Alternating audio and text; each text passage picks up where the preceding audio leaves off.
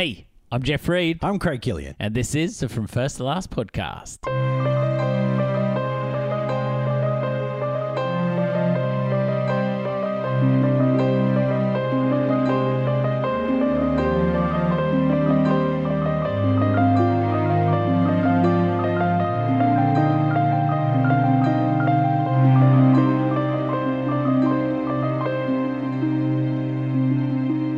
Hey, this is the From First to Last podcast. It's a podcast where my friend Craig and I, we get together each week. We work our way through a director's theatrical filmography from the first film all the way through to the last. Craig, we're at season 5. Yeah. Ron Howard, Oh, we're Ron. actually 20 films into a filmography. 20 films, man. Okay, so remind me again, how many did Robbie Z have? Bobby Z in season 1, I believe that he did 23 for his whole career. Man. So- So, yeah, we're on the road to cracking that. Yeah, well, this will be our longest season yet. Oh, yeah, definitely. So, but we're not too far off the end. I think we've only got like 4 or 5 movies left. That's pretty hardcore when you only say only 4 or 5 and that's like You three go. quarters of Joe Carnahan's. Oh, goodness. Yeah, that's it. Zack Snyder. Snyder's- That's it, nearly his that's whole Zack Snyder's filmography. filmography. So, how I'm you not finding including the season? Justice League again. Pardon? How you finding this season? Found it good, man. It's very different than what I expected on some of it. Some of it's a beautiful rediscovery of things that you just really took for granted when it came to Yeah.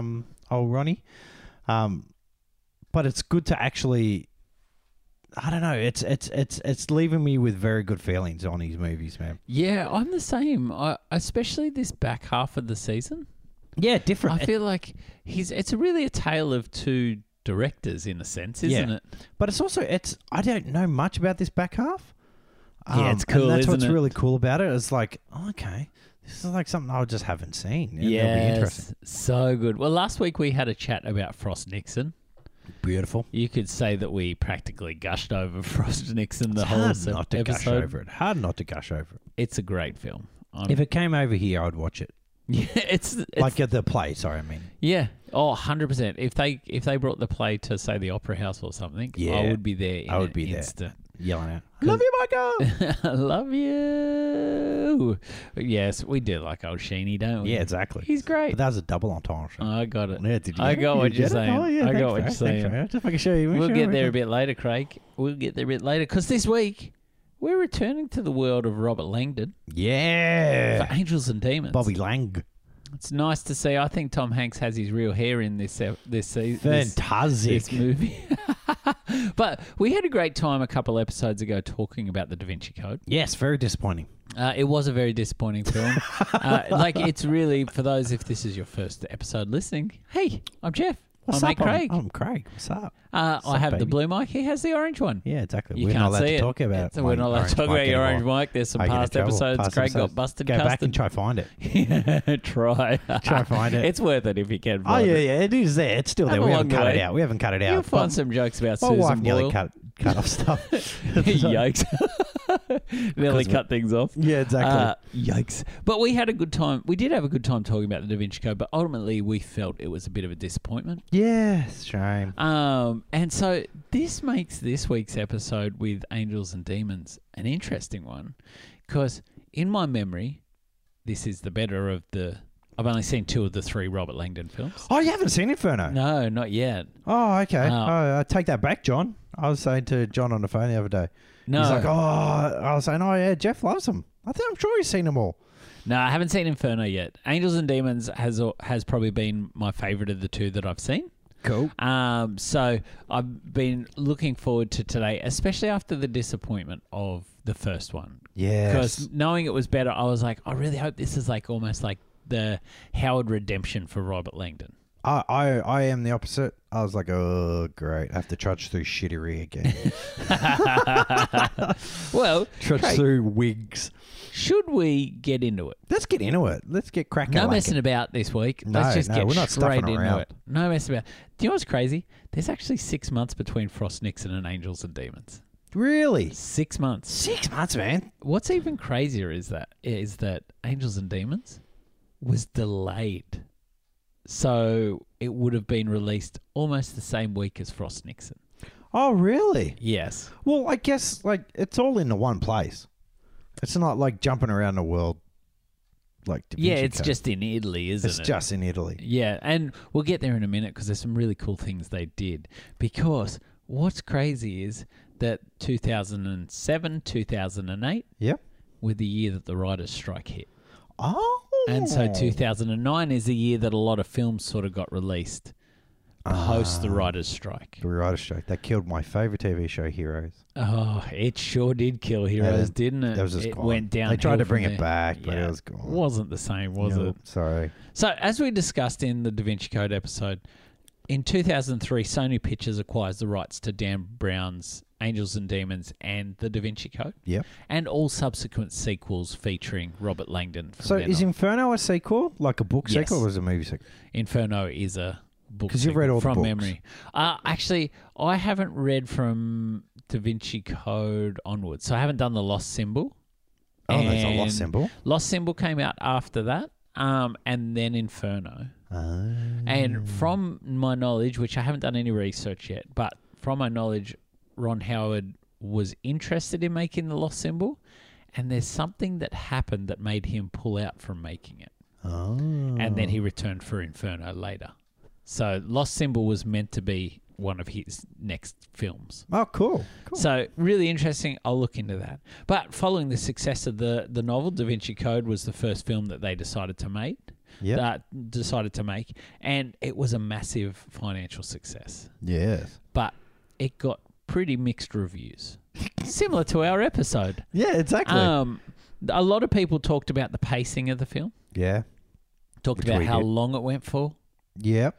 And Grazer actually came out following on from it and talked about the fact that they paid too much attention to being like the novel. That's all. Yeah, that was what we said. Yeah, It needed to be more a movie version of the exactly. a novelization of Yeah. the novel. Yep. That's a new word and I love it. Thank you. And so as soon as Da Vinci Code's a success, Sony rehires Akiva Goldsman, who wrote the script to the Da Vinci Code. Yep. To then work on Angels and Demons. The problem they faced was that Da Vinci Code was actually the sequel to Angels and Demons in novels, Okay. whereas Angels and Demons was going to become a sequel to the Da Vinci Code film. So I had to do a little bit of tweaking and shifting a few sure Dan character didn't things in care. there. But there are little moments in the film that, Dan's probably just cashing his That checks is, and he's just doing cashing good. in. But there were little Looking like moments George Costanza. in Angels and Demons that were really prevalent in Da Vinci Code that they didn't do and people were upset about. So, like, one of the things about Robert Langdon's character is he wears this Mickey Mouse watch all the time. Yes, saw that. Awesome. And it's one of those things that is like, if you are paying homage to the novel and really paying tribute to the novel in the right way, leaving out the Mickey Mouse watch from the Da Vinci Code film was sort of like but that's one of his things Is that that are his cute character and people trait? love about his Okay. character, and they didn't do it. So that's why Angels and Demons does have that moment where he looks at his Mickey Mouse watch. Yeah, it could have been anyone's arm. It probably was Ron Howard's. Actually, no, it wasn't red. It would have been that rang a red arm. So the aim was to film in February 2008 and release 19th of December, which was a week after Frost Nixon. Yeah. But in November 2007, the writers' strike began, and Angels and Demons, along with a heap of projects, became delayed. Howard was pretty frustrated by it too. He really wanted to, because he planned so many projects in advance. Do you reckon he gets high-pitched when he gets angry? I just reckon he gets quiet. That's how I imagine him. I picture him taking his hat off and throwing it on the ground and being like a shazza. Oh, darn it. Yeah, like And a thing punching like that. Fonzie in the face. Don't glower at me, Henry. So the delay actually ended up becoming a bit of a blessing in disguise. Oh, cool. The reason for that is that it allowed them to hire David Coep to come in and rewrite the script. Punch it up. So Akiva Goldsman's written the script. Yep. By then, Da Vinci Code has been the success, but also released the reviews that people really got to sort of view their opinions on how they felt about the film. So they bring Coep in. Now, if anyone doesn't know who David Coep is, let's just talk a few David Coep films. Please. We've talked a few on this podcast already. I've gone blank. He wrote Jurassic Park and Jurassic Park The Lost World. Oh, he is punchy. He wrote Carlito's Way. Oh, I love Carlito. He wrote Brian De Palma's Mission Impossible. Oh, really? He also wrote Sam Raimi's Spider-Man. Oh, that's right. He did. I remember this guy. He also worked on Ron Howard's The Paper. Oh, this guy ain't bad. He can put a word together. And Robert Zemeckis' Death Becomes Her. Ah, that's where he ruined it. No, joking. That wasn't a bad script. It's not a bad script. He has an amazing filmography. That's a huge filmography, man. So he's brought in to rewrite Goldsman's script on Angels and Demons. And what they really wanted to focus on was to right those wrongs that they felt the Da Vinci Code had done in a filmic sense. Yeah, exactly. So really to make this, and the word was reverential was what kept getting used to describe how they treated the book. It was just too much. And so, they bring it in. That they really wanted it to be a different tone. Yeah. It was really important to them that the tone was different between the films. And they really wanted to avoid one of the pitfalls they felt they'd hit in Da Vinci Code was the fact that whenever something was being explained, Robert Langdon stopped and lectured about it. Whereas they wanted to boost the adventurous feel of the film by making sure that he was in motion whenever he was explaining something. Oh, yes, that's very true. And so by doing that, the viewer's going, oh, cool, we got to get to wherever we're going. Yeah, as exactly. he's explaining, as opposed to stopping in the Louvre and being like, well, by almost turning to camera and go, that's exactly hello. right. Yeah, that's exactly right. So with the script completed, the aim was to shoot in the middle of 2008. Mm. And following the writer's strike, there was then rumours that there would be an Actors Guild strike. Oh, there was too. Yes. And so it means they began shooting in June 2008, but just in case there was an actors strike, a Screen Actors Guild strike, they did all the coverage shots that they required for the film quickly within 3 weeks, and anything that would require the stars to be out the front of buildings around the world. Oh, okay, cool. So the intention is to do all those external shots and then the rest of it be recreated as sets on the Sony lot in the US. Oh, good idea. And using green screens and things like that, which they did. Yeah, they use a good chunk of green screen. Yeah. But to actually... to good effect. Good effect. Yeah, it's really not good very... effect. It's not... he did them as flourishes, which was good. Yeah, and I love those moments that are little flourishes. Yeah, exactly. So we'll get to flourishes a bit Ooh, later. I like Craig. a flourish. I've got a note about that one. So Howard's really bummed by the delays, and so one of the things that came as a really good part of the delay was the fact that with Frost Nixon finished, he actually was able to sort of port across moments of filmmaking that he used in Frost Nixon that he learnt for that. So remember we had that discussion in our Frost Nixon episode about it's almost a documentary style way of approaching the filmmaking. Yeah. He wanted to bring that across. So those moments when there's the palpable march going on, the procession and things like that, and it feels like you're watching almost like a news production. Awesome. Moments like those. Awesome. So they're little things that he was able to bring across from Frost Nixon that may not have been in the film. And it was Apollo 13 too. Oh, Craig, you are reading my notes, my friend. Oh, boomy. So they actually gave it a more grounded feel. Yeah. And I think it worked really well. So the film's released May 15, 2009. Got better reviews than Da Vinci Code. Yep. And was financially successful. Now, something I also found, and I wrote this, so I wish I'd popped it in just a little bit earlier, but Tom Hanks was involved again, like he was in the Da Vinci Code, in who they hired to be the actors and female actors. Now, the role of Ewan McGregor, he actually offered to a very prominent actor, and it was turned down. Ooh. He actually personally met with DiCaprio and wanted DiCaprio to play that role. Tom Hanks? Yeah, to play Ewan McGregor's role. Yeah. But at that stage, DiCaprio hadn't gone down the villain road. Okay. In films. Yeah. So it's probably just a bit too early. No spoilers. Yes, spoilers. I spoiled it weeks ago. Yeah. I didn't realise how late the spoiler was. Oh, I forgot, man. So, I had, like I said, I hadn't seen it before, but I remember people telling me that Ewan McGregor was like the villain. Yeah, he is. Spoiler. Sorry, John. Watch it. It's on Netflix. Yeah. You're not missing much. So, Craig, do you want to hear what was released in 2009? Oh, doozies. Oh, a it's a doozy. good year. Is it? It is a good year. Oh, The number one film for 2009 was Avatar. I loved it. James Cameron. Loved it. Bringing What a something doc- special. Yeah, no, looking good. The sequel's coming through. I cannot wait to see how that turns out. I know. I reckon once again, it's just going to boost up. Absolutely beautiful. Yeah, totally. The number two film was Harry Potter and the Half-Blood Prince. Give me That's the one where yes. Snape. Snape dies. No, Not Snape dies. Snape dies.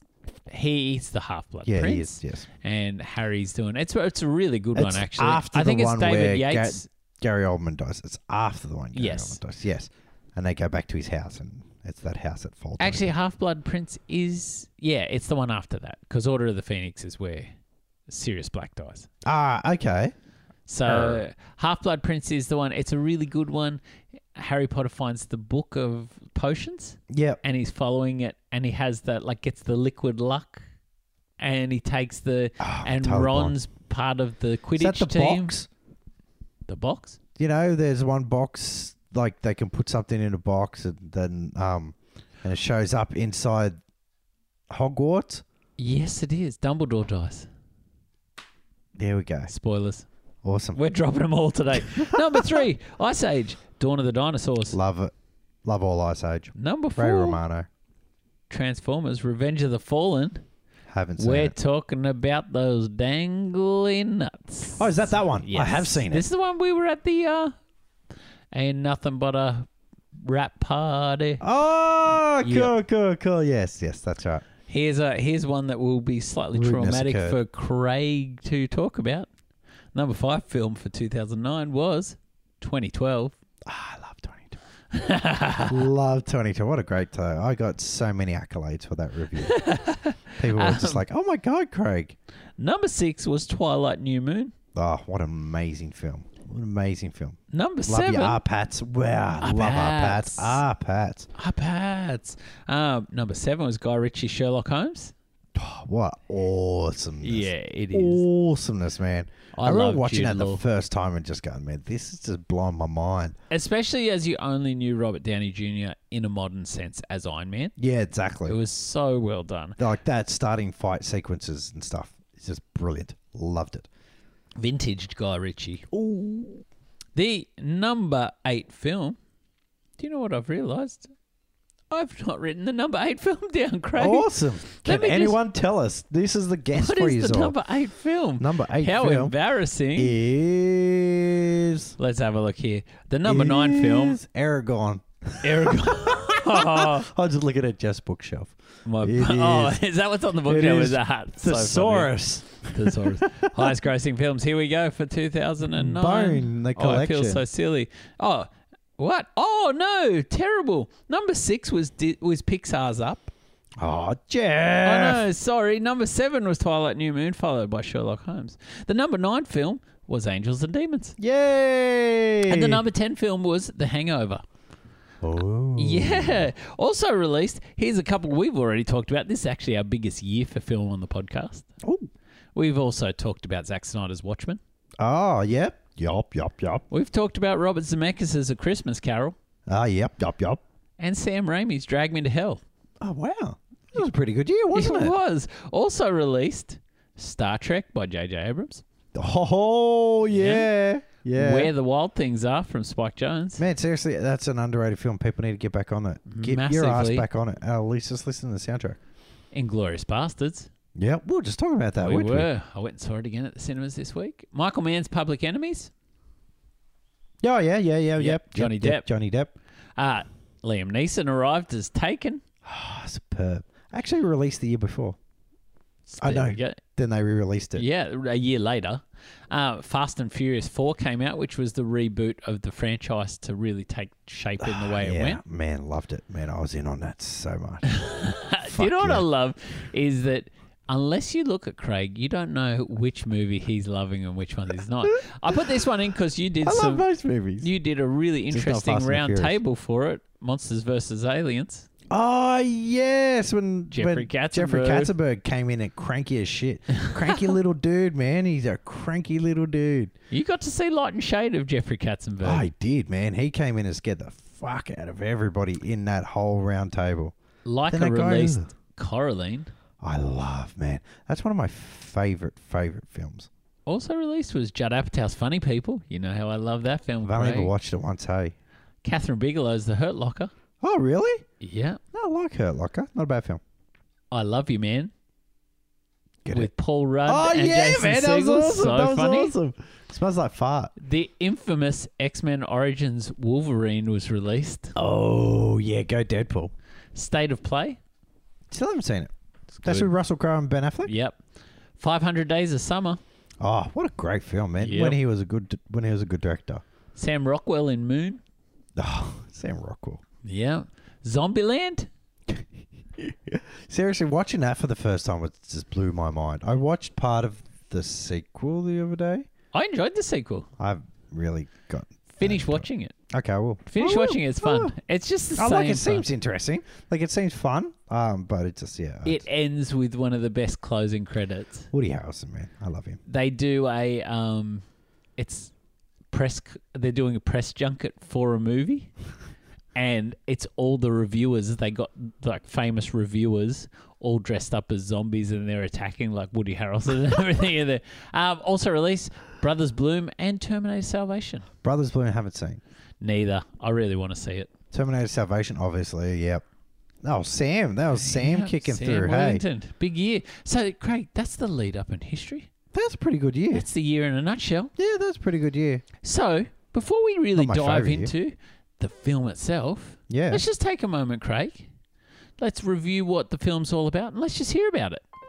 Robert Langdon is back, and this time he's not slowing down to explain himself. Langdon also faces a race against the clock as he tries to stop members of the Vatican being murdered while also trying to foil an act of terror. It's a tense thriller and a worthy sequel. Let's talk about Angels and Demons. So good, Craig. Now, I'd love to know, when was the last time you saw this film? Never. Interesting. Never. ever. No, hated the first one so much. I was like, no, I'm not watching this crap again. And Shablang, you're watching all three. Taboo! Let's do Ron Howard. Oh, cool. Who don't want Ron Howard? Curse you, OP. I wish I'd written down when I'd actually last watched it. It's been a little while. I've not watched it since I've bought it on Blu-ray though. So And he hasn't written down. That means the medication's working, everyone. it's somewhere. It is definitely somewhere. I will have it on my spreadsheet. That's for sure.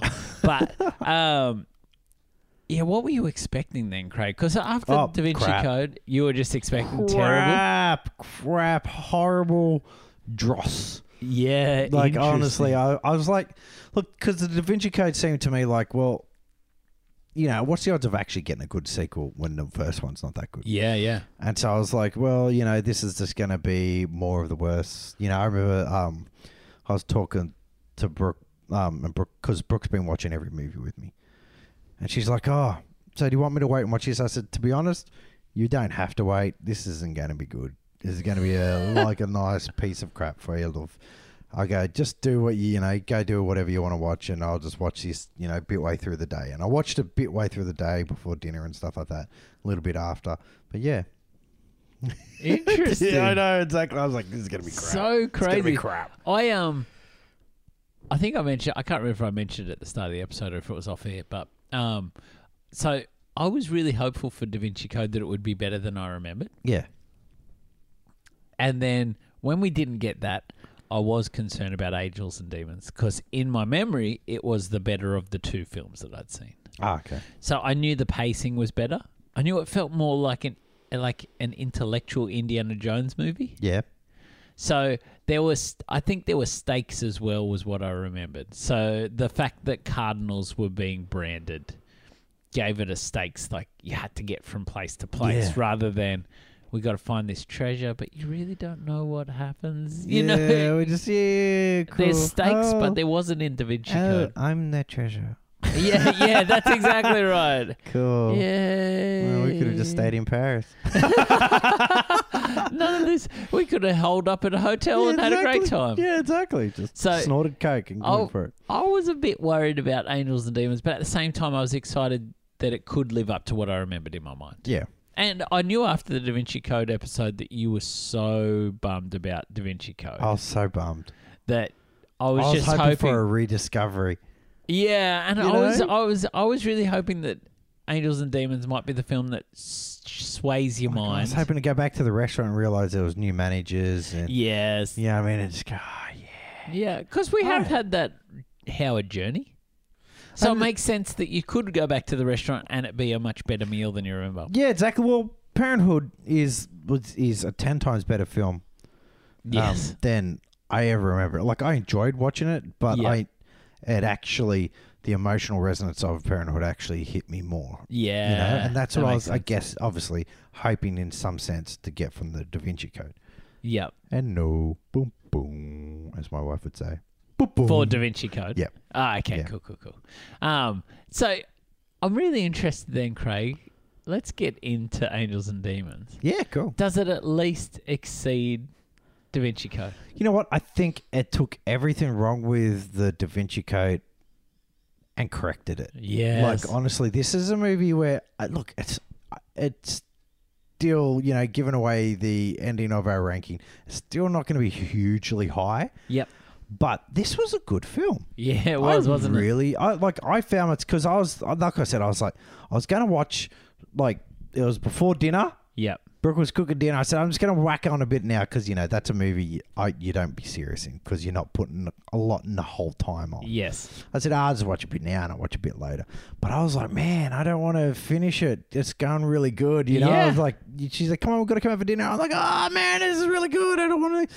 And I really enjoy this film.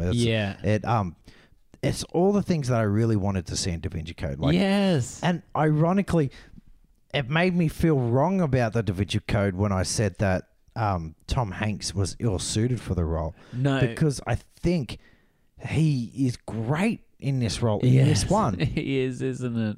I guess he doesn't feel more like a professor here. You know what I mean? Like, Well, because it's strange because he's meant to be a expert, not a not even a professor. yeah, do you know what I mean? Yeah, Like- exactly. It's just, but like, in Da Vinci Code, he was just this boring ass dude. Bookish. Yeah, like, I don't mind bookish, you know. Hey, But you I know. think what Angels and Demons does is it gives him moments where his intellect has to be tested to survive. Yeah. And you understand. I actually wish, in a way, that Angels and Demons, the film we got for Angels and Demons, Yeah. was done before Da Vinci Code. Yeah.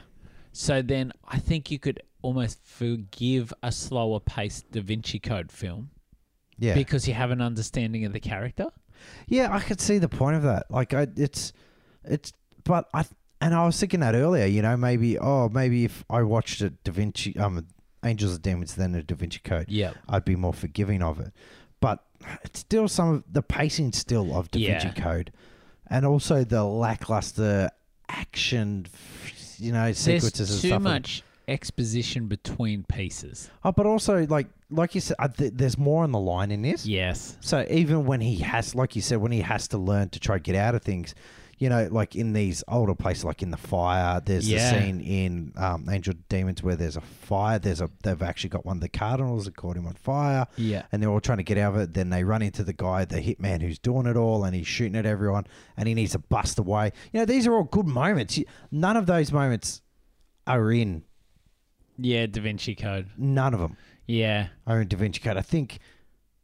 Actually, I'm trying to think. Like, Well, when does Paul Bettany ramp up?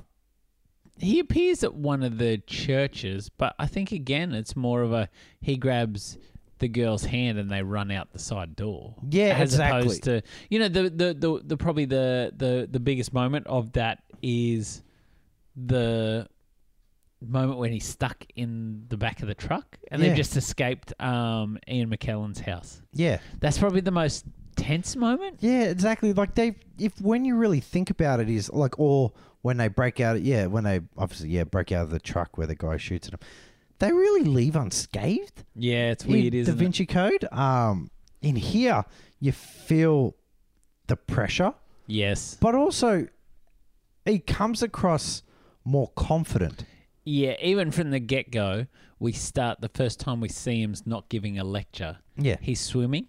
yeah, exactly. And so there's immediately you shifted to, actually there's a bit of athleticism to him. But also when he looks up and stuff like that, you can see he's actually his He's- symbols, his yes. mind's still ticking over. And I really, and yeah, that's what's great. That's what's great about him here. Like I was saying, he's more confident in what he wants. Yes. And when he looks at the guys, he goes, "Guys, you called me." Yeah. You know what I mean? Like when they're saying, "Oh, I don't want him," he goes, "Man, you call me." Yeah. I'm here because I'm the best there is at what it is. When he's yelling at him, "I need everything from the church now." Yeah. And stuff like that. He stands up for himself instead of just being this, I don't know, just weakling academic. Like it comes it's across weird, isn't across it? in the And first one. I guess that's what I love about this is because suddenly we have a hero. Yes, exactly. He fits the hero mold more. Yeah.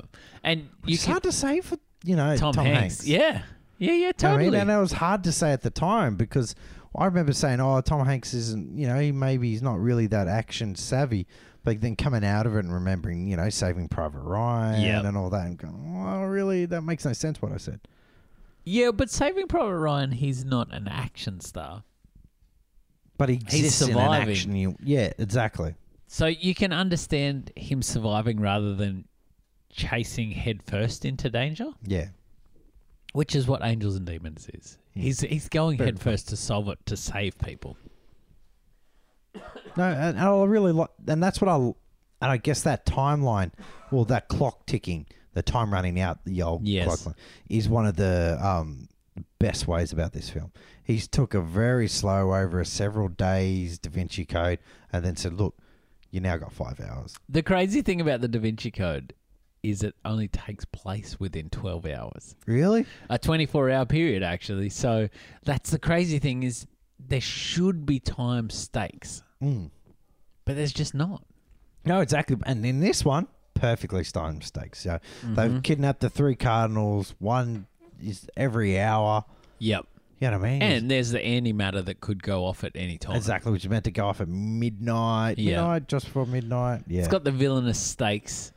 So there's 3 or 4 cardinals, and it starts at 6 or 7, doesn't it?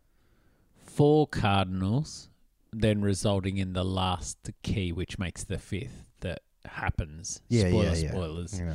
to Ewan McGregor's character. Yeah, that's cool. So it's the 4 elements: earth, wind, fire. and then What's the other one? key thingy.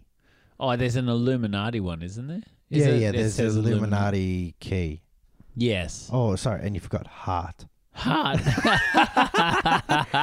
Heart. Earth, wind, fire, water. That's the one we missed. and water. love. And love. And love. Heart. Heart. So it's really interesting because I think what I love about this film is from the get-go, I wrote a note down, and it's like, again, Howard is so intelligent in the way that he uses his past tricks. Yeah. So you watch this movie and there's so many of his past films appearing in it. Yeah. And we've seen it pop up in Frost Nixon and other films, but not in a recycled way, but in this intelligent way that you're like, oh, yes, Well- he's doing good things here. The start is the paper. Totally. So the paper, if everyone remembers, it starts from inside the clock, the Yes. alarm clock. And this one starts off as a reflection on a gold ring. Yes. You know what I mean? Isn't that great, though? That's beautiful. But I like when, and I think it's really good what you're telling me about earlier when you're telling me about the documentary style of it. Yes. I loved seeing those little bits of Where they things that go, break the ring up. shit, really? Is that what they do? What? And from memory, the book goes into a lot of detail about the rhetoric that they follow in order to Yeah. signal it. Even like adding the powder to the burning. Yeah, that was cool. Chimney? That was heaps So cool. people are sitting waiting to look at this chimney. And supposedly it happens every time a pope passes is everyone's staring at this chimney waiting yeah, for the smoke. it's meant to get huge, man, whenever a pope passes. But there really is. There's so much. Like the moment where they're going through the Higgs boson stuff and it's like spiraling down underground oh, yes. is very Apollo 13. Yes. And then as it's like following the light beams traveling, the particles, you've got a beautiful mind going on there.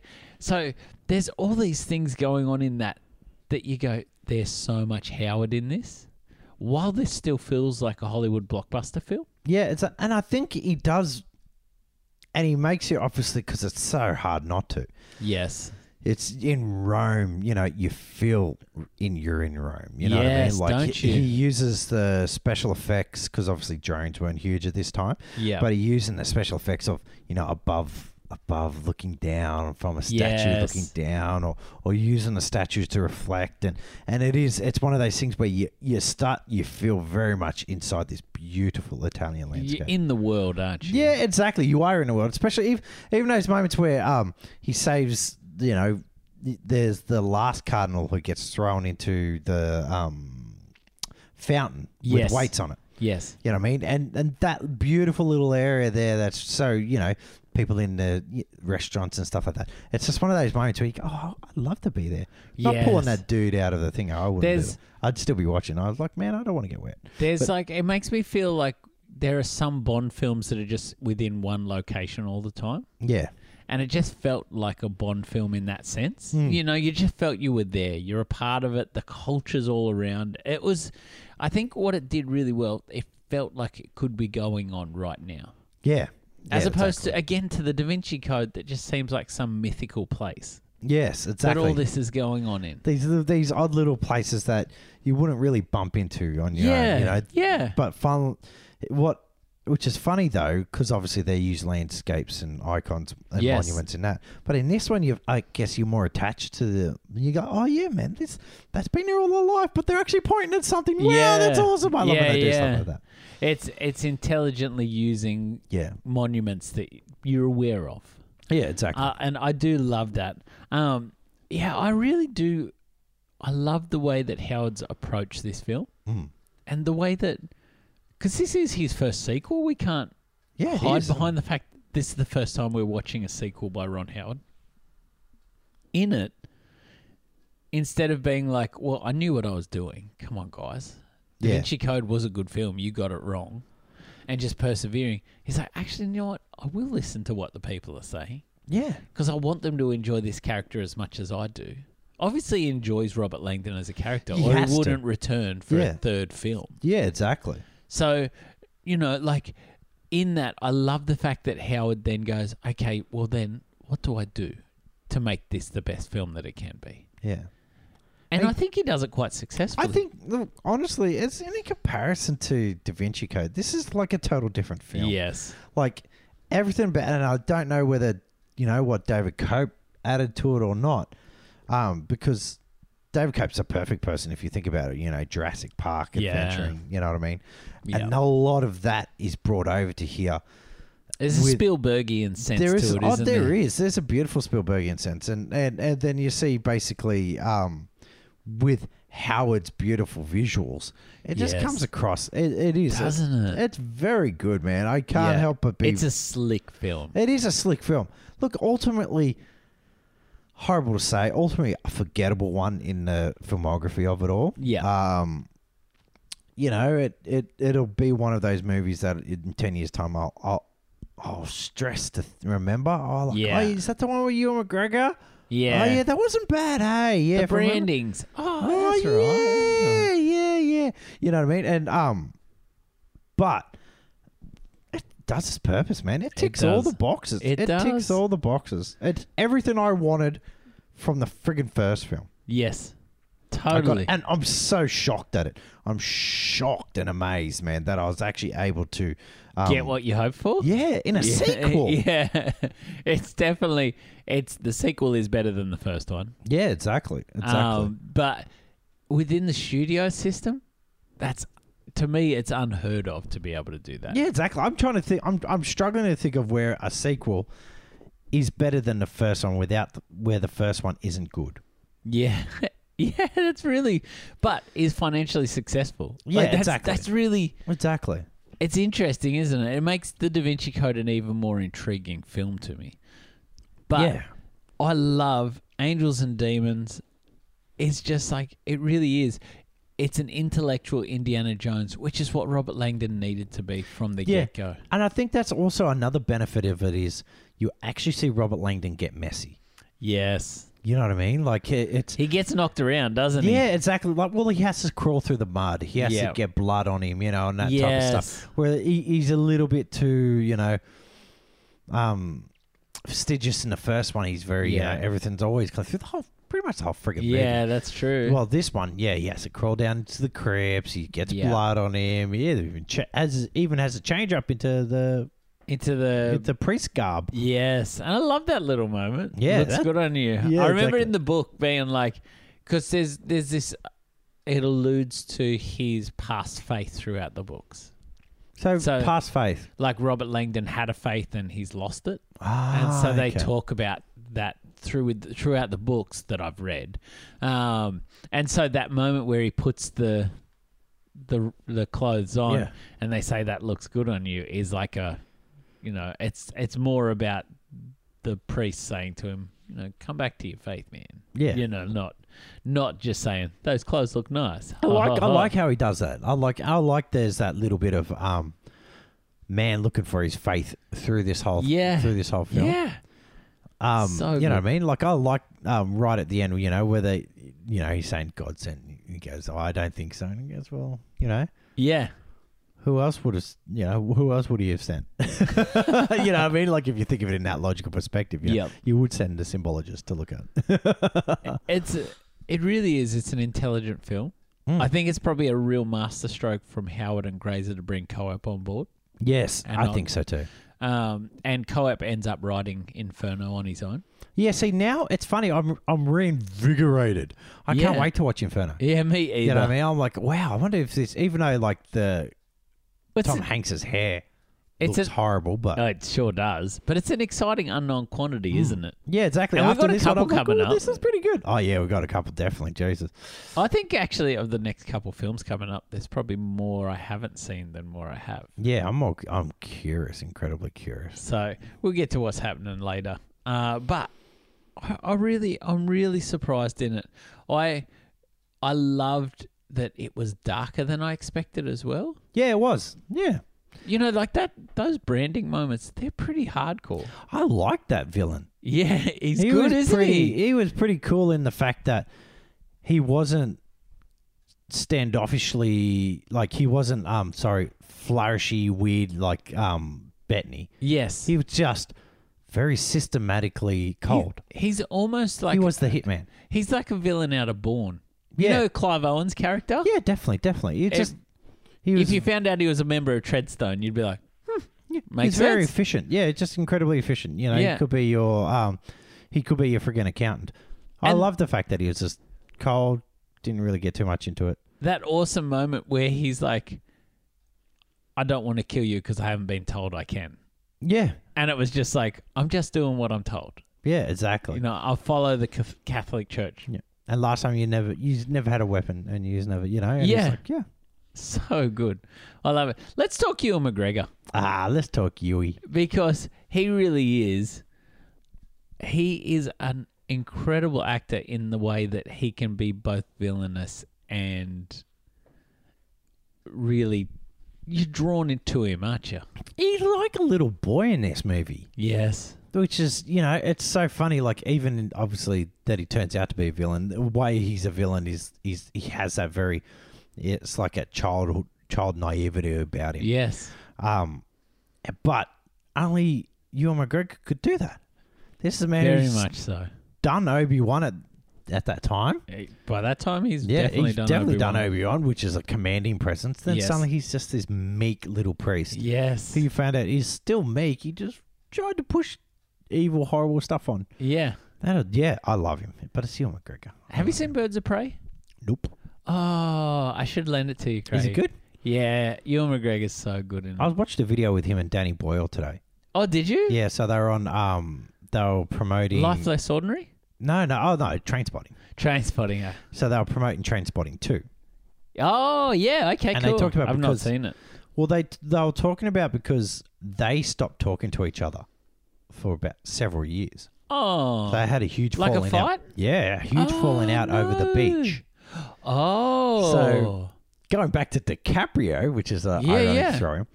So Oh. he, there was a time where Ewan McGregor was considered obviously Danny Boyle's Yes. go-to guy, because he'd done all these films with him. Shallow Grave? Is he in Yep, Shallow Grave? Grave, and then Trainspotting. Yeah.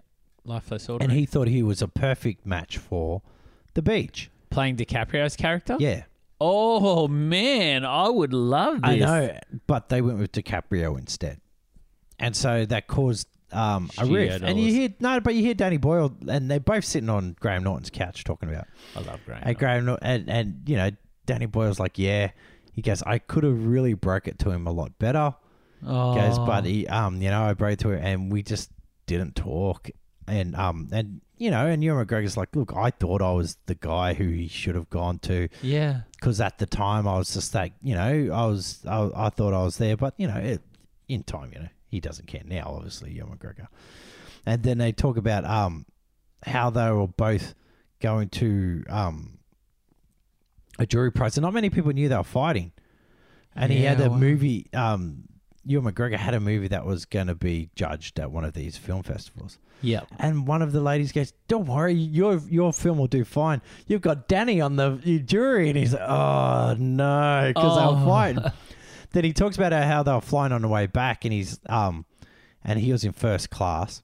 And there was only 3 people in first class. Ewan McGregor, his wife, and Danny Boyle. No. And so basically his wife turned off her light, and he's sitting there, and he can just see Danny Boyle in a seat just front of him, and he's like, this is the time, this is where I should go over and go talk to him. And Danny Boyle's going, yeah, this is the time when I was thinking the exact same, I should go talk to him. And they never did. They never talked to each other. They both just turned the light off, and then, and that was it. But they started talking again when they asked Ewan McGregor to present an award to Danny Boyle, because not many people must have knew they were arguing. Yeah, yeah. And so, and he still went up and presented this huge award. Doesn't that speak for someone's character? And Danny Boyle was crying and everything like that. Yeah, they had a huge bust up. Oh, wow. I had no idea, Craig. Did I, man? That's why I was like, I love this. This is beautiful. Oh, let's just take a moment and let's talk some of Ewan McGregor's filmography, because I think for a lot of people, they might not just know exactly quite how prolific an actor this guy is. Oh, man.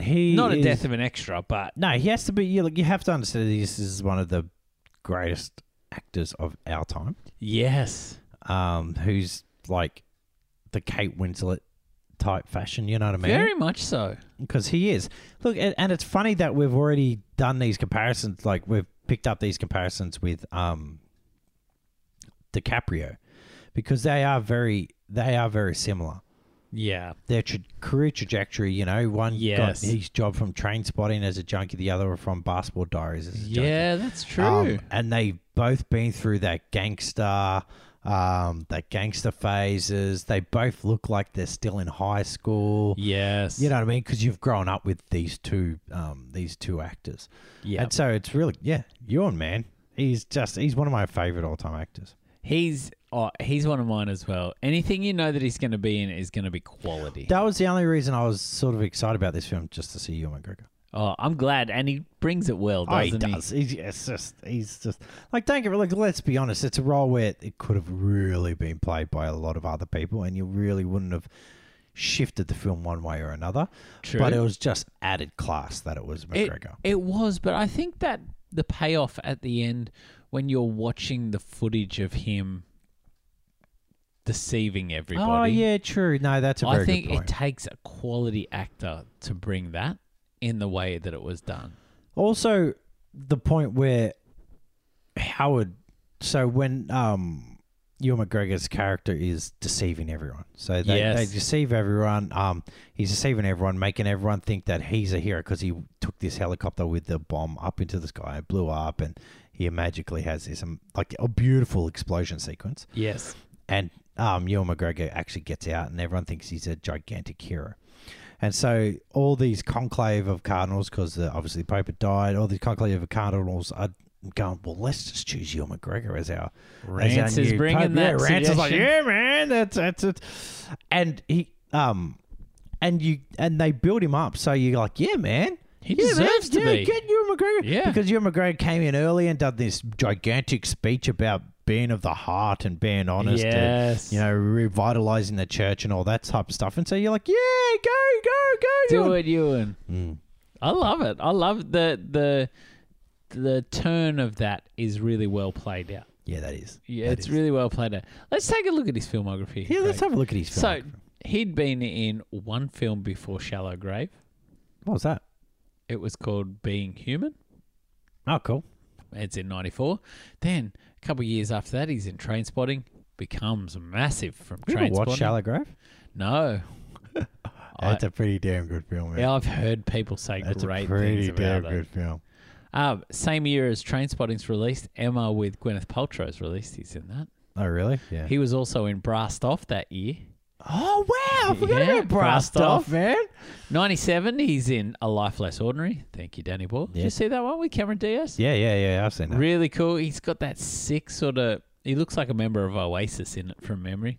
He's also in Velvet Goldmine the year after. Goes on the year after that to be in Star Wars. Following that, Moulin Rouge, Black Hawk Down, then Star Wars Episode 2. Black Hawk Down, man. I remember once again, he looks like he's 10. Yeah, he does in that. He was pretty charming with Renee Zellweger in Down with Love. Down with... Oh, I haven't seen it. Then Big Fish. I love... You know, How that's one of good my is he in favourite Big films Fish? Of all time. I love that movie so much. It's just one of That's those Tim movies that- Burton, isn't it? Yeah. Yeah. It's one of those films that I can just keep watching and watching and watching. and It's so watching. good, isn't it? It's fantastic. Here's a little throwback to some films that we've talked about already. Robots. He did the main voice in Robots. Oh, that's right. Which And he is- also did the main voice in a Pigeons movie. Yeah, called Valiant. Came Valiant, out the that's same right. year. Oh, did it really? Yeah. Yeah, because I remember going, I should have watched it. It's Ewan McGregor, but I was like, nah. Listen to his 2005, right? His 2005 is Robots, Valiant, Star Wars Episode 3, Revenge of the Sith, and The Island. Oh, All in the 1 year. that's pretty damn good. That's a huge year. I haven't watched all of The Island yet. It's not bad. It's one of Michael Bay's better films. Oh, is it? Yep. He then goes on to be in Miss Potter with Renee Zellweger. Oh, yeah, that was the a good Beatrix film. Potter I film. didn't mind it. Really good. He did. I've never seen the same year as Angels and Demons. He was in I Love You, Philip Morris, which was the Oh, Jim yeah, Carrey movie yeah, I haven't where seen they that. pretend to be lovers in order to get No, out. no, of no, prison. no. I love you, they Philip Morris. actually- Yeah, they are lovers. are lovers, yeah, aren't so they? It's about how he tries to break him out. Yes, Yeah. that's right. He was also 2009 in The Men Who Stare at Goats. I haven't seen that. It's really quirky but cool. Yeah, that's George Clooney directed that. Yeah. George Clooney, Jeff Bridges, Kevin Spacey. Jeff Bridges. He was also in Amelia that year Oh, wow. with Amy Adams. Yeah. Hilary Swank, Hilary sorry. Swank. And Richard Gere was in that. Then he goes on to be in Nanny McPhee. He was also in Haywire by Steven Soderbergh. That was The a good Impossible. movie. Did you see The Impossible? Oh, man, that is a hardcore. Naomi Watts. Yep. That is one of the Tom Holland? hardcore. Oh, wow. Tom Holland's the Blow my little son. mind, Jeffrey, that's right, he is. That's where he got discovered. Boom. Yep. And Billy Elliot. Billy Elliot, obviously. No, he's not in Billy Elliot. Well, he's in the musical. Yeah, he was but in the musical, yeah. Not the film. No. Then there's a couple. He's got a bit of a lean spell going on here. Jack the Giant Slayer, A Million Ways to Die in the West, and Mordecai. I think all of those films were a Mordecai. bit. Oh, He directed his first film in 2015 as well. What's that? He did The Last Days in the Desert. I've got that at home. I've yet to watch it. Yeah, so that's him. So it's meant to be. So he plays Jesus, but he also plays the devil. Oh, So it's about Jesus coming to a family in the desert because obviously it's about Jesus' 40 days in the desert, yep. and he also plays the role of being tempted as well. So it's all about the temptation. Interesting. Yeah, I know. I was curious to see how he'd play it. So, Actually, apologies, that wasn't his first film directed, but he was in it. so I've got that at home. He goes on to direct a film. I think it's called American Pastoral. Then he's in Trainspotting 2, Beauty and the Beast as Lumiere. Have you seen the Fargo TV series that he's in? No, He is. he looks amazing very in it. different. Yeah, I've He seen is the amazing clips in of it. like and how he looks, man. It looks, and that's where he broke up with his wife. And then the past 3 years, he's been in Christopher Robin for Disney. I love that movie. Have you seen it? No. It breaks your heart, man. Doctor Sleep, which you are a big fan of. Huge of it, man. That's one of the most impressive films I've seen, seriously, in like months. And this is incredible to think, but Birds of Prey actually was released this year. Oh, wow. Really? That's God. because 2020 feels like it's gone on for about 18 years. It is 18 years worth. It's crazy. So Ewan McGregor is a prolific actor. He is in so much. I love him in Moulin Rouge. I love him in everything. So I love him. I'm so glad he's a part of this film because I actually think it wouldn't have been a slap in the face though if DiCaprio got this role as well. Oh, that'd be awesome. I would have loved that. With Danny Boyle just ghost directing. So I love Ewan McGregor. He really does. He classes up everything. Now, we also need to there's a good supporting cast in this. Yeah. Stellan Skarsgård's doing great as the bodyguard. Yep, always does. Now, really interesting, there's the bodyguard who is like very blonde, a younger guy, very blonde. Yeah, the guy who looks like the guy from Sound of Music. Yes. Well, he was actually 16 going on. the second choice if Paul Bettany didn't get his role in the Da Vinci Code. Oh, wow. He was really? going to play that guy. And they liked him so much that they kept him on file for a future role, and they thought this was perfect for him. Oh, that's pretty cool. Because, Yeah. he does have that weird, freaky... He's got that almost albino look to Yeah, him, he does, doesn't he? he does. So, yeah, he was set to be a part of Da Vinci Code, and then they brought him in for this. It's really interesting. I don't have lots to say about this film because I think you nailed it, Craig, when you said, like, as bad as it sounds, it in Howard's filmography Yeah. is probably one of the mid-range films. Yeah, it is. It is. But what's crazy is if we think about our voting, our board ranking here. My words are just not happening today, Craig, Oh, which that's is right. terrible for a podcast.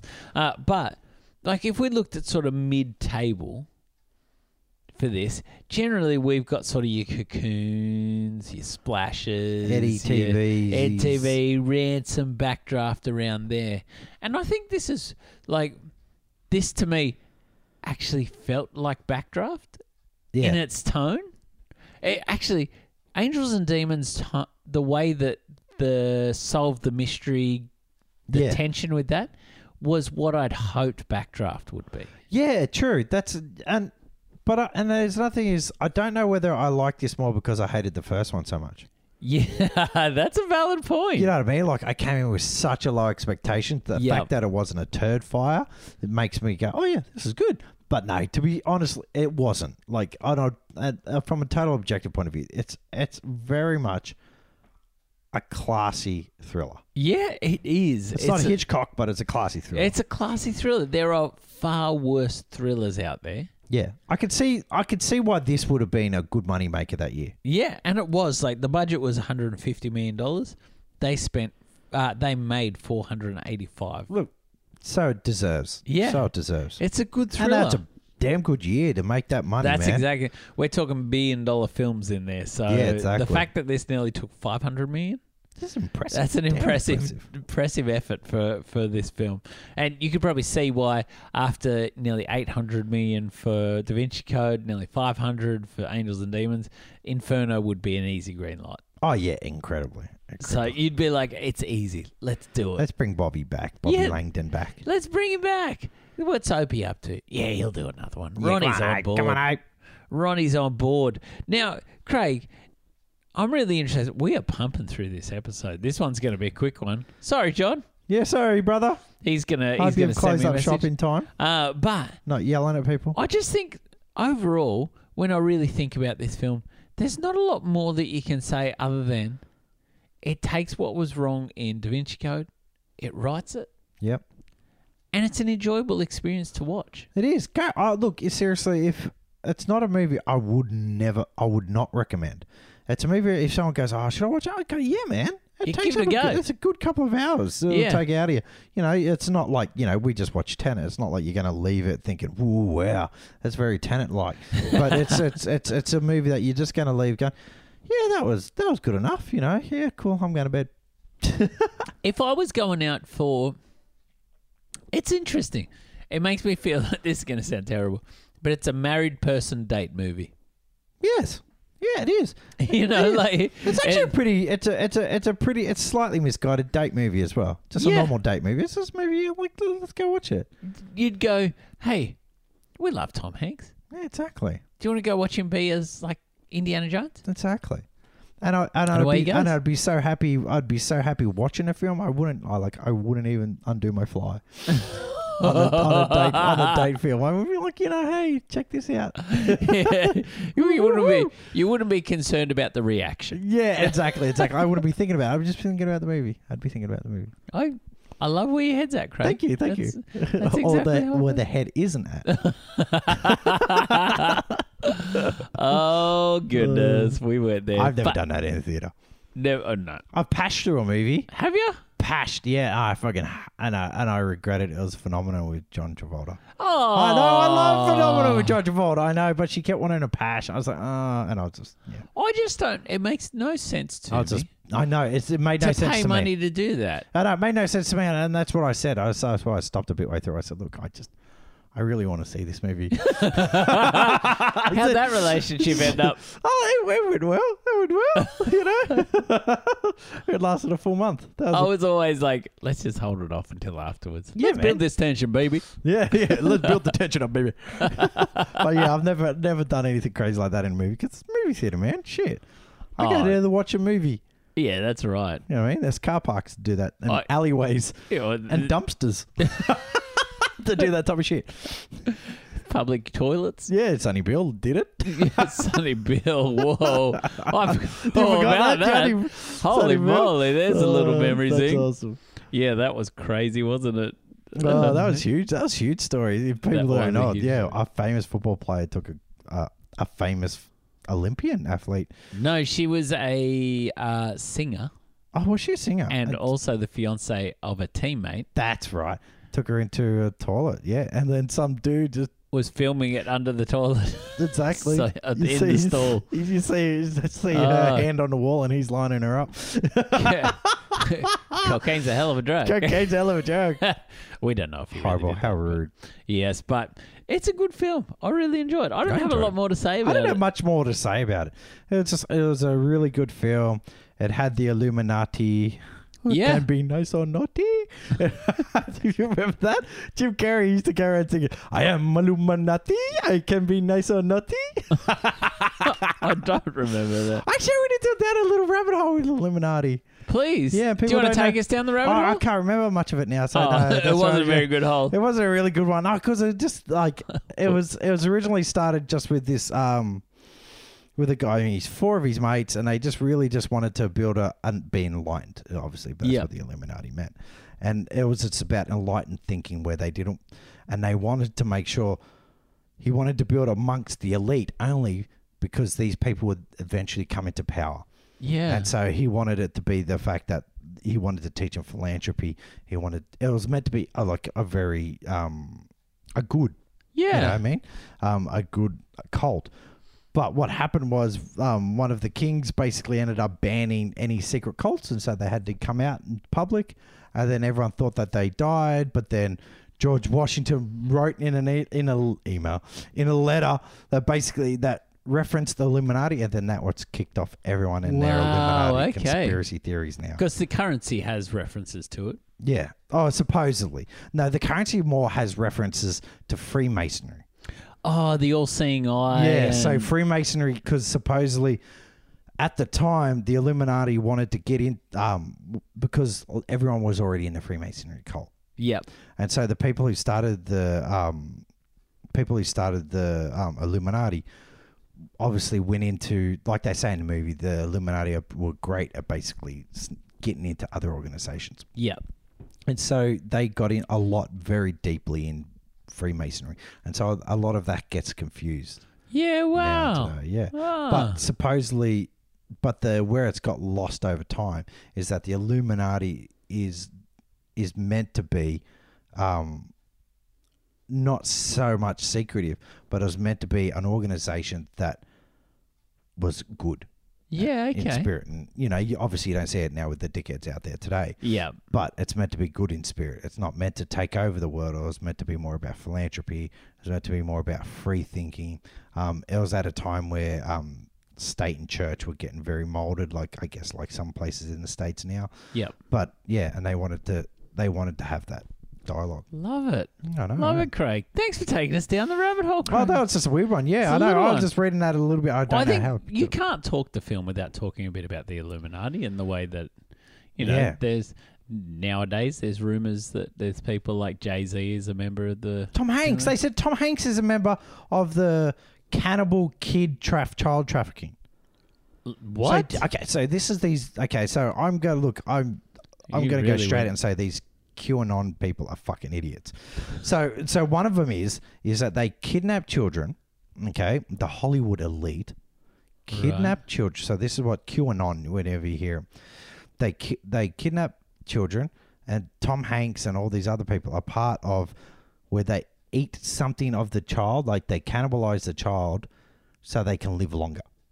What? And then also child sex trafficking.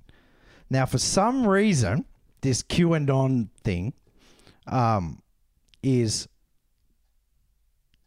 Donald Trump is supposedly anti all of this, and he's coming in to clean out these elite. And so he actually saw this, even though he was friends with Jeffrey Epstein and all that, but we all ignore that shit.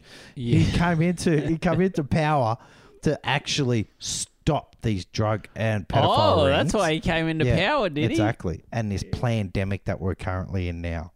Right. Yeah, exactly. This is all part of it. So supposedly in Melbourne. Right. This is currently in Melbourne, Victoria, Australia.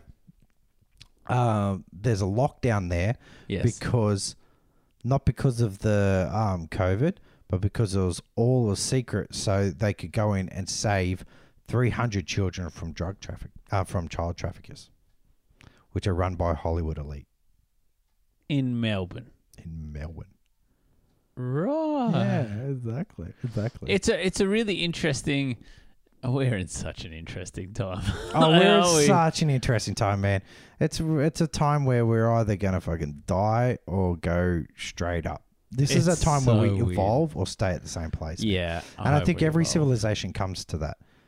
You know what I mean? The Middle Eastern civilizations had a very similar one. Yeah. You know what I mean? Like, because they used to be the most technologically advanced. Because European civilization was considered shit. Yeah. But they went one way, and then instead of going the other. So crazy. It's madness, man. This world is just weird, man. I don't know what to believe, hey, because there's a few people that I do follow on social media, and they're talking a lot. There is a lot of stuff about child sex trafficking within Hollywood. I'd not heard the cannibal element to it. I read a brilliant article about it today where no one has bothered to ask the actual organizations that are built in these that help save these trafficking, and one guy did, and he goes, these people are going, no, none of this. We've seen nothing that points out to conspiracy. He goes, what it is it's straight it's in your face. Yeah, it's prostitution. Yeah, it's these online. There's no conspiracy behind it. There's these people who are organizing, basically stealing of young. Look, let's be honest, young Asian kids. Kids who can go missing. Yes, or as they sometimes call them, the lesser dead, because people won't follow them up. Chasing down these people and actually exploiting them, and this is where it all is. He goes, it was horrible because a lot of their hotlines are now all these resources are being taken away because they have to answer these stupid conspiracy theory calls instead of actually pointing it towards, this father who's selling his daughter to his friends. Yeah. You know what I mean? No, this one person's called in and said, look, there's a conspiracy here. And so that other person can't call in. So that's where a lot of that's being ruined. And it is. Is there a conspiracy theory? No, there's conspiracies. There's sexual places. Of course there is. There's fucking throughout history. Yeah. There has been. And they're probably never going to stop being these places. But there's not fucking Tom Hanks eating the livers of children to remain younger. Because if you look at Tom Hanks, it's fucking failing. You know what I mean? Like, it's fucking failing. If you don't believe me, compare this film to Inferno and look at his hair. Okay, if you're thinking he must be getting the lowest dosage of fucking kid liver in the world because it ain't fucking working. It ain't fucking working. Well, look at the trailer for Greyhound. And then watch then watch Splash. Like, how long did it's just not working, man? If you see more results from watching a L'Oreal ad, so you might as well just get fucking L'Oreal, because that would be cheaper than getting a kid off the trafficking agency. It's so funny. You are so funny. You know what I mean? Like, he's still got bags under his eyes, man. Shit. Poor old Hanks. He I can't know, catch poor it. old Hanksy, man. Let's be honest. And Hanks, the poor boy got he got COVID. COVID. So it's not Oh, like... but that's part of the pandemic. Oh, is it? That way he was in the country. Ignoring all our hard workers. Not at the filming a Baz at Luhrmann hospital. film. No, fucking no. Where So he's playing ludicrous. Elvis because, he got the new dose of liver. Kid liver. He's playing Elvis. Classic. He's his manager, isn't he? Yeah, he plays the I Colonel. can't wait for that. Colonel.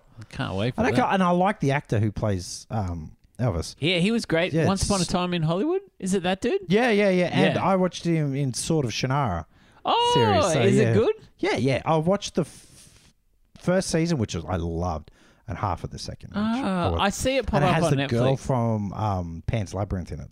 Oh, The young girl, really? Eva Ophelia. Banquero. Yeah, beautiful girl. Another one of those girls that you'll look at and I go, oh no, she's only a little girl. I know her as the little girl. She's the Pan's Labyrinth girl. Yeah, but she's beautiful, man. Like beautiful, like sexy, beautiful. Oh, I'll check it. Yeah, check it I'll out. check it out. It pops up on I think it's on my watch list. Also, Angels and Demons is on Netflix if you want to watch it, people. Check it out. Yeah, It's get on it. You can check it out, see if we're right or wrong. Yeah. But Craig, overall, what do you think about the movie? Great, loved it.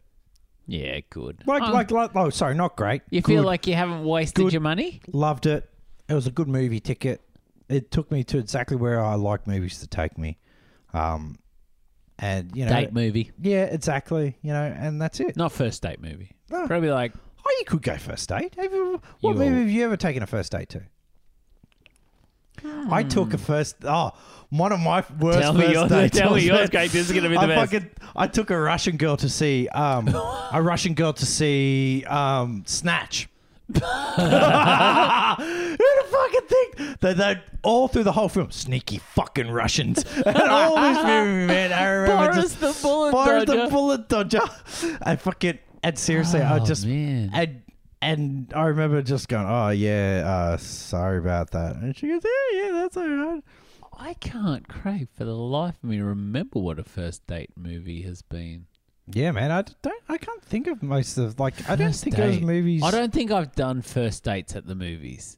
I've usually just done a dinner somewhere. Yeah, same, but it's just I've taken a couple. I tell you what, I'm our trying to first remember. movie would have been, oh man, I don't know. Hey, Harry Potter.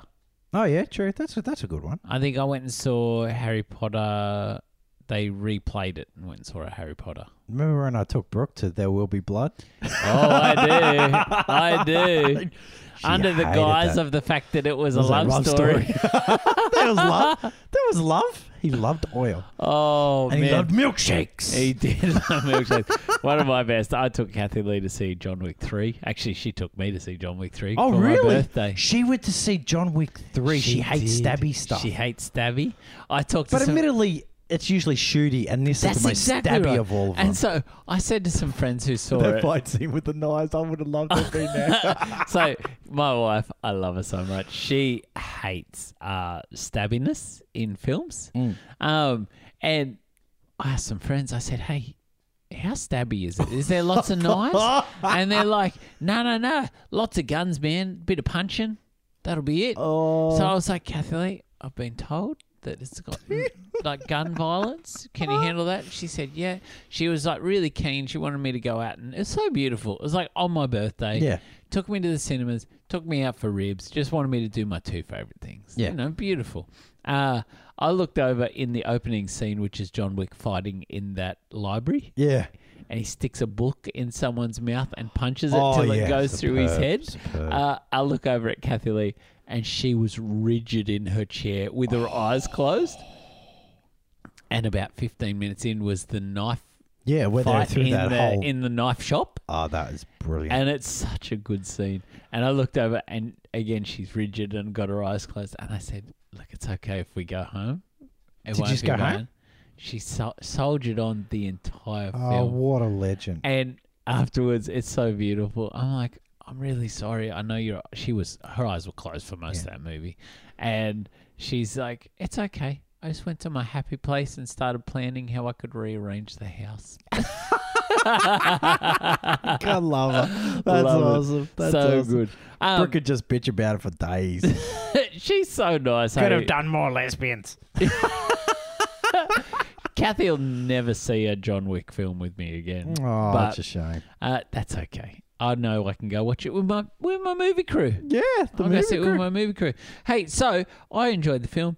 I got way better than I'd anticipated, I guess, after Da Vinci Code. Yeah, same. I feel like this showed a movie that Ron Howard could make and make well. And it shows that he can learn from mistakes. 100%. Very teachable, which I Yeah, think is exactly. a great Which is takeaway. especially at a time in his career where he doesn't have to be teachable. No, not at all. He could have just stuck to his guns and gone, well, that's shit. That's how I do my shit. Exactly. And I think a film like Angels and Demons, it sets us up well for later when we get to Solo. Yeah. You know, I think it shows how he can work within a studio system. It shows how he can learn well from mistakes of others and really take something and make it great. So, jumping to a total different topic. Please. Do you think that's what Christopher Nolan is now? Learning from his mistakes? Just going, no? Is Tenet him just going, nah, I'm unapologetically, this is my shit. Yeah. You either get on this train or don't ride it at all. It's really hard. I think Tenet. So Well, we've been talking. We just watched Tenet. We watched it Craig with and the I crew. got to see an advanced screening on the weekend. Yep.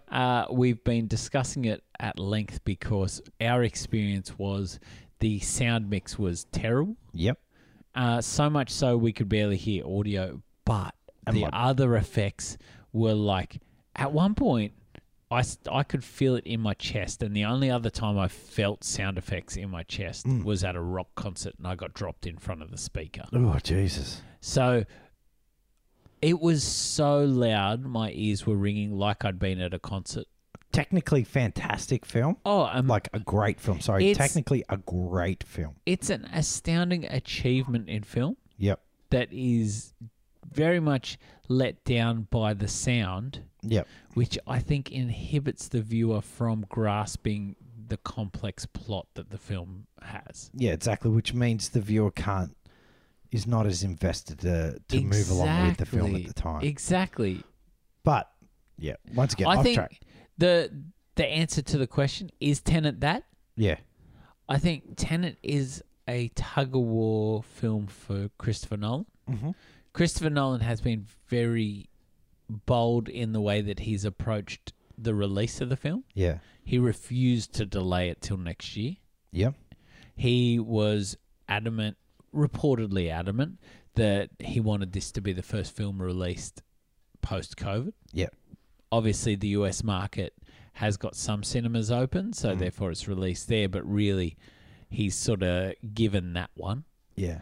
But that approach had made me concerned that he was becoming pig-headed in his Well, see, that's what I'm beliefs. saying. So Interstellar has that same sound mix issues. Yeah. But do you know what? I went and saw Interstellar when Darling Harbour's IMAX was closing. I got to see a re-release of Interstellar there. There was not an issue with sound. But is this where, because we just see Ron Howard do it differently, where I think he learned from his mistakes. 100%. Is this where Christopher Nolan has become that director who thinks I can't learn anything new? I think he's teetering there. He's in and his- the reason that I agree with you in He's that... he's in his own silo, He's an in- amazing silo. Yeah. It's the greatest cathedral in the world, but it just doesn't take into account where it's surrounding. I think he believes that he knows the medium of cinema. Yeah. Not film, but cinema. Yeah. I think that's a really important distinction in Tenet. Yeah, I think that's is- an important distinction with Nolan. Yes, because cinema is his church. Yeah. It's And take me to church.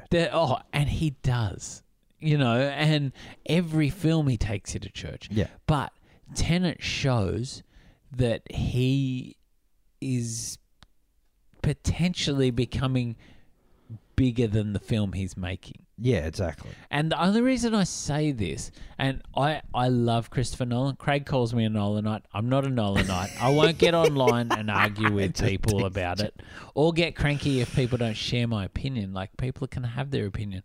But the reason I think that Nolan has felt he knows better than audiences is that this is the same issue that Bane had in The Dark Knight Rises. That far back. And so in this film, there are so many moments where people have to wear masks Yeah. that you would think someone within his creative group, and he'd have one, would say, "Oh, dude, remember Dark Knight Rises? Those masks caused so much issue with Bane. People complained about not being able to hear. I reckon we're going to get in the same boat here." But instead, it's like, well, just do the same thing to the rest of the vocals. So maybe he's surrounded by Nolanites. He could be surrounded by yes men, and that lets it down. But you'd think at least one studio exec would say, "Oi." No, the studio execs are bending over for him, hence the reason it's out. Yeah, that's true. I don't think anyone's saying no to him. I hope he learns from it. But look, in saying this, and obviously we're going to do a mini episode on this. It's not a bad film. Tenet is an amazing film. Go watch it. Yes. Go watch it. Go watch it for a cinematic experience you'll never forget. Yeah. Remember, look, there's a scene in the film where they say, don't overthink it, just feel it. Go into the movie and feel the cinema in this film. Yeah. And you'll love it. Yeah. And I think that's sort of my approach for a lot of films. Yeah, it is. And so I think I probably was more forgiving of Tenet than the rest of the people that we went with. I think Tenet, in future views, I'll know that Tenet is a massive achievement in film. I think the end sequence that goes for a good half an hour and is essentially a war scene taking place in two concurrent timelines on screen at the same time is just something that I could pull apart for days and weeks. And, there'll be something new you'll see every time you watch this film. and it will be a film that people will copy. Yeah. So he's done something amazing. So, look, Tenet is an achievement, but I do worry that Christopher Nolan, with Tenet, thinks he knows better than the viewers. Yeah. And that is a really dicey place to be as a filmmaker. Yep. Because you can lose an audience in an instant if they feel you think they're dumb. Exactly. It's a true fact is there's no money in being an auteur. Yes. And so and he needs the money because his visions are too big to be an independent filmmaker. And so he needs a studio backing, a big money behind him. Yeah, totally. Yeah, I shuddered. It's like Spielberg. Spielberg's visions are way too big for him to be an independent filmmaker. You can't make and Lucas a Ready Player One. No. On an indie budget. Exactly. You know, it needs the backing. And Nolan, I love the physicality of his films, the practicality of his films. And so I don't want him to have a flop because I don't want to continue seeing films by him in this style. So please get out and see Tenet. Yep. But do it safely. Yeah. We're not telling you to go out and be unsafe. I'm sure they're going to do some sort of on-demand market soon. Yeah, exactly. No passion in the theatres. So, no passion. Well, especially if you don't know the person next to you. So, Craig, I'm really interested. Let's go over to ranking. Yeah, let's rank. And take a look at the Cinefull Studio. Man, I haven't even thought about this, hey? I haven't either. So, currently, Craig, we got 20 films to talk about today. So, we got A Beautiful Mind at number 1. Frost Nixon's at number 2, followed by Apollo 13, The Missing, and Willow. That's your top 5. Then Far and Away, Parenthood, Cinderella Man, Backdraft, and Cocoon round out the 10, followed by Splash, EdTV, The Paper, Ransom, and The Da Vinci Code. Then we've got How the Grinch Stole Christmas, Night Shift, Gung Ho, and Grand Theft Auto. Yeah. For myself, Frost Nixon at number 1, followed by A Beautiful Mind, Cinderella Man, Apollo 13, and The Paper. That's my top 5. Then we have The Missing, Parenthood, EdTV, Willow, and Cocoon, my top 10. Far and Away, Ransom, Backdraft, Gung Ho, Splash, and The Da Vinci Code. Then How the Grinch Stole Christmas, Grand Theft Auto, and Night Shift at number 19. Now, Angels and Demons, Craig. Where are you slotting this in? I'm going to slot this right before the Da Vinci Code. Right before the So after Ransom? Yeah, after Ransom. Wow. So at number 15, you're going Angels and Demons. Ransom is at 14 currently. Yeah, no. So 13, yes. So 13 is Ransom, 14 will be this. Cool. 15 will be Angels and Demons. Oh, remembering, I haven't updated the whiteboard for people at home. So with Frost Nixon being at 2. Oh, yeah, sorry, got your Ransom point. will be 14. Yep, blah, Angels blah. and Demons at 15. Da Vinci Code at 16. Yeah. Interesting. I'm actually dropping this up to 13 Ooh. because I think it's a better film than Backdraft. Ah. So I've got Backdraft currently at 13.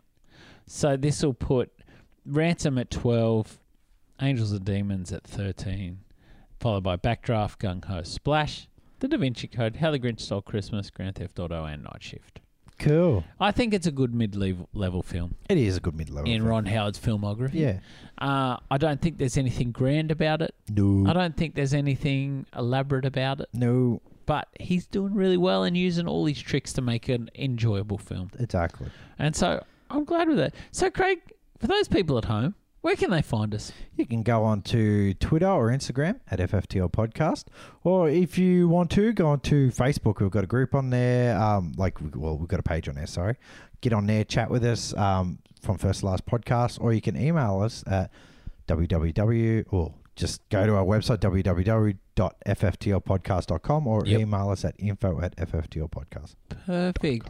Like we say every week, rate us, review us, subscribe, do all those things. Help people to know about us. Share us with your friends. Tell your friends. Tell your friends all about us. Not if they're one of your friends is Susan Boyle. That's probably one.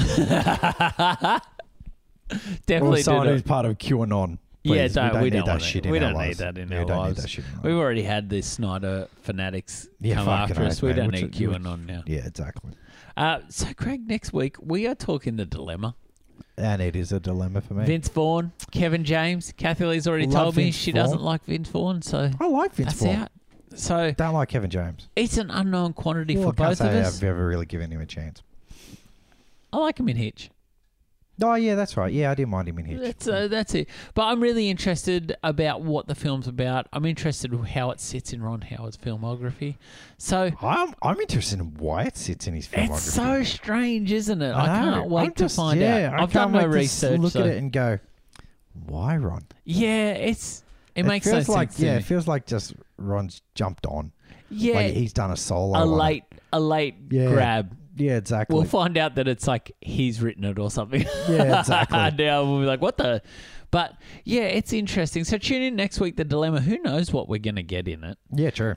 We'll learn together. So from all of us here at From First to Last Podcast, I'm Jeff Reed. I'm Craig Killian. And we'll catch you next week. See you guys.